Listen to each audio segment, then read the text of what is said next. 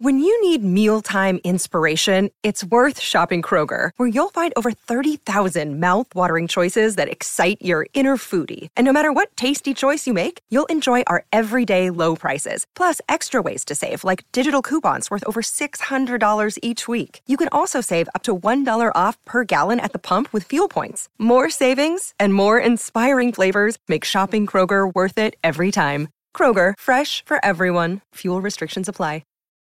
Bruce Willis is stepping away from acting. The Academy reportedly lied about asking Will Smith to leave the Oscars after he slapped Chris Rock. And Ashley Tisdale made her husband buy 400 books to fill their shelves for a house tour. All that and more coming up next on We Hear Quick Fix. Hi, you're listening to We Hear Quick Fix. I'm Ian Moore. And I'm Francesca Baccardi. First up, Bruce Willis has been diagnosed with aphasia and is stepping away from acting. Francesca, fill us in. Well, I'm no doctor, but I did go to mayoclinic.org, and they told me that aphasia is a brain disorder that affects a person's ability to communicate, affects their speech.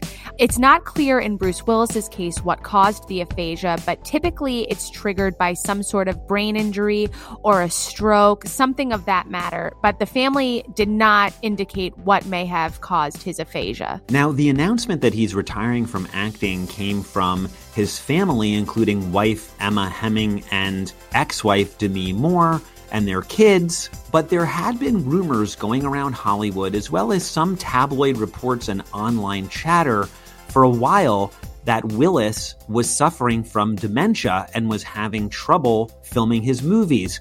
He had been in a string of kind of B-level action movies over the past few years, and there had been reports that he was using an earpiece to be fed his lines because he couldn't remember them. Sources also exclusively told Page Six that it was harder and harder for him to act on screen, and that some of the productions were actually using body doubles, not just for the stunt sequences, but when they needed more screen time for Willis, and that on a lot of these films, he was only shooting for, 1 or 2 days, even though he had been very productive. Sources also told us, though, that it got to the point where he really couldn't act anymore, and his family finally stepped in to help him. Now, Willis's rep declined to comment beyond the family's public statement. Up next, is the Academy telling the whole truth about its role in the slap heard around the world? Francesca, what's the latest? As far as I know, what we've seen is Will Smith slapped Chris Rock after he had made a joke about his wife Jada Pinkett Smith's baldness. As some people knew, not everybody, she suffers from alopecia. He felt he needed to defend her, and he later apologized the next day, saying he was embarrassed by his actions and violence is never the answer. People had been wondering, though, why the Academy didn't escort him out. And the Academy, after condemning his behavior, actually said that they did ask him to leave, but he refused. But now a report is saying that the Academy producer actually told Will he could stay. Diddy told me, Francesca, at the Vanity Fair party, that he was playing the peace broker behind this whole thing, and that the beef between the stars was already over. However, the controversy involving Smith and the Academy remains to be seen, right? They had an emergency board meeting, and they're going to have another meeting about what to do about him. So some possibilities could be he could be suspended. He could be thrown out of the Academy. If he gets suspended for a year, would that mean that an upcoming project for next year wouldn't be eligible for an Academy Award? Did he violate their code of conduct? It remains to be seen, but it sounds like there's a lot of drama going on behind the scenes, and it's unclear if the Academy is telling the truth. Now, the Academy never returned Page Six's request for comment about the latest report that it allegedly lied about asking Will Smith to leave.